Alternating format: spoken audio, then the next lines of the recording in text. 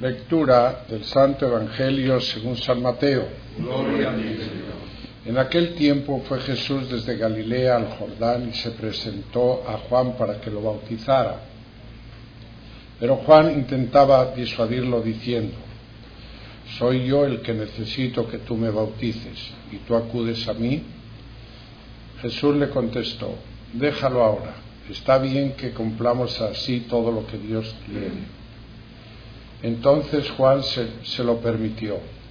Apenas se bautizó Jesús, salió del agua, se abrió el cielo y vio que el Espíritu de Dios bajaba como una paloma y se posaba sobre él. Y vino una voz del cielo que decía: este es mi Hijo el amado, mi predilecto. Palabra de Dios.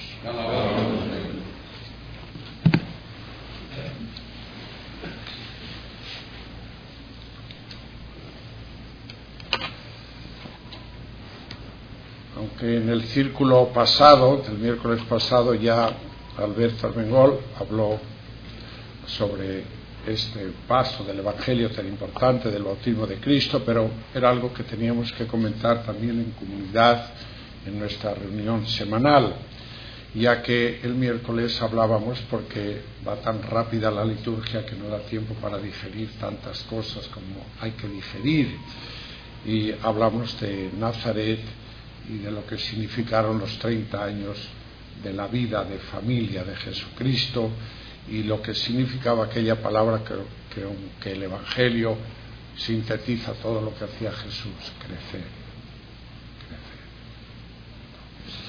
Y entonces se termina la vida oculta de Cristo y de repente viene un cambio de decoración tremendo. Adiós a Nazaret, adiós a la vida de carpintero, adiós a la Virgen, y Jesucristo sale. Y antes de empezar la vida pública, pues naturalmente,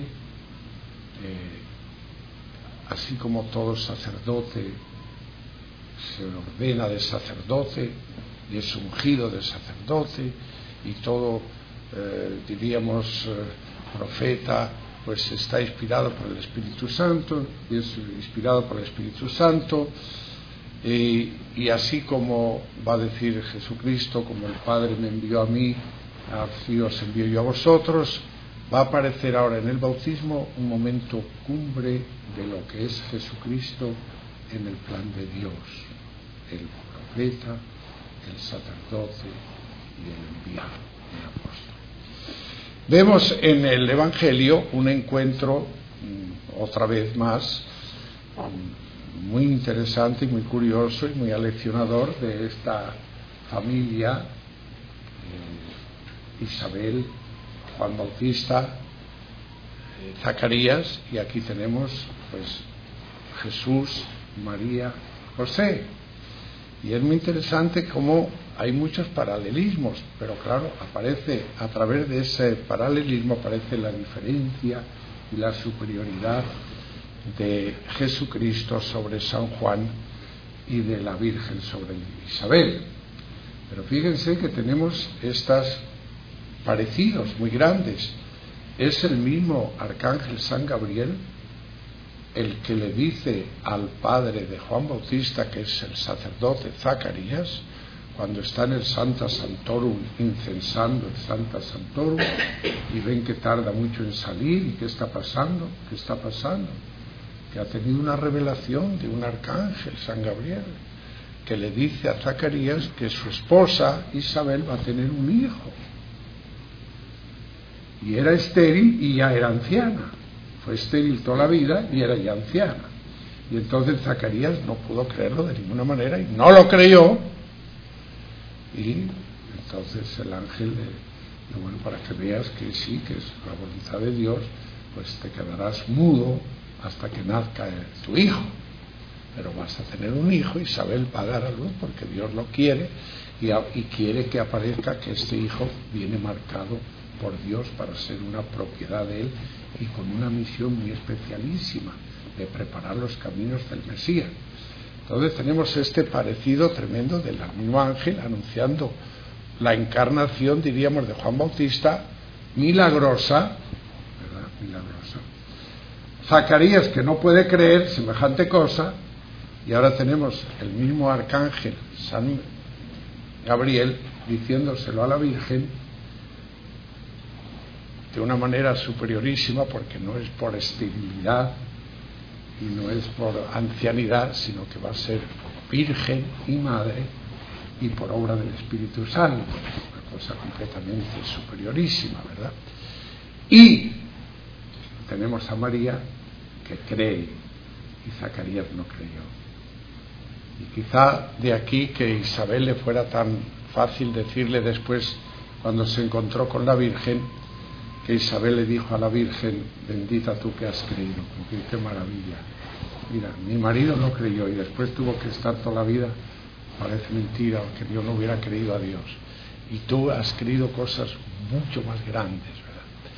Lo mismo, el paralelismo entre Juan Bautista y Jesucristo, pues es, por una parte, notable, porque es un hombre que Juan Bautista nació ya santificado en el vientre de su madre, precisamente por la presencia de Jesucristo en el vientre de María, cuando el Espíritu Santo le llenó a Isabel y quedó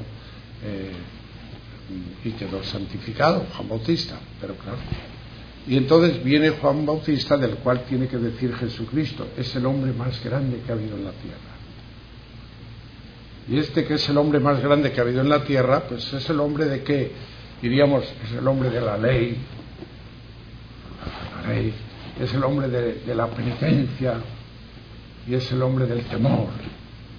Ya está el hacha puesta al tronco, se va a cortar el árbol, para el lado que caiga, ahí quedará para toda la vida, arrepentíos. El grito de Juan Bautista no es más que el grito de terror, de miedo, de asustar, con razones, por supuesto, pero comparando la predicación de Jesucristo con la de Juan Bautista, es una cosa imponente. Dice muy bien Martín Descalzo en su vida, dice: Juan Bautista fue como un relámpago y Jesucristo era la luz. Juan Bautista era el intérprete terrible de la ley, Jesucristo trae el Evangelio, que es mucho más que la ley. Y Juan Bautista trae el miedo y Jesucristo trae el amor. Una diferencia enorme, enorme. Y ahora Jesucristo, en el bautismo, como digo, pues ahí el Eterno Padre y el Espíritu Santo lo consagran como sacerdote, como apóstol y como profeta, naturalmente.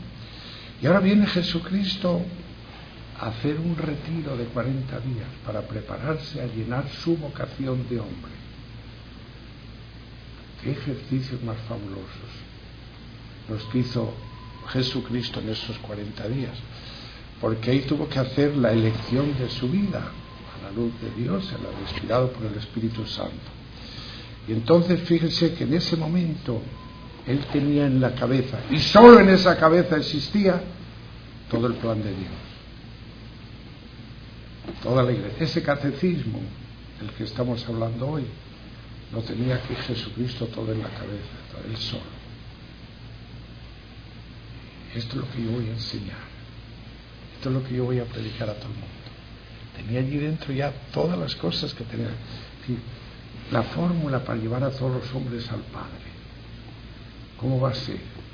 Entonces hay que darles la vida sobrenatural, el bautismo, hay que perdonarles los pecados, hay que darles a comer un alimento que les dé fuerza, mi cuerpo y mi sangre, hay que poner hombres que los enseñen, y entonces hay que hacer una iglesia jerárquica, visible, sacramental, mística al mismo tiempo, activa, invencible.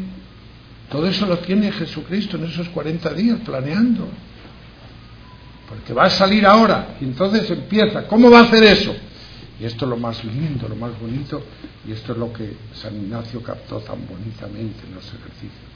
No lo va a hacer solo.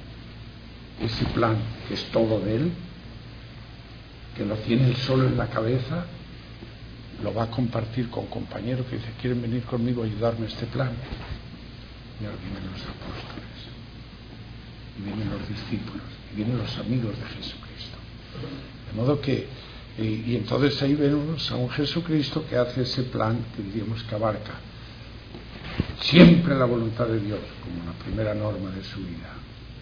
Nunca se apartará de eso y morirá en la cruz diciendo, se cumplió lo que tú querías. Siempre dedicado a los demás, nunca para él, todo para los hombres. Y él víctima y sacrificio por todos. Y ese es el plan que hace Jesucristo, y lo va a cumplir, lo va a llevar, y hoy estamos nosotros en la iglesia con el mismo Jesucristo que es ayer, hoy el mismo, que nos dice, el plan está en marcha, ¿quién quiere venir conmigo? ¿Qué estamos haciendo por él? ¿Qué estamos haciendo por la fórmula que Cristo inventó y que es la iglesia con todas sus manifestaciones?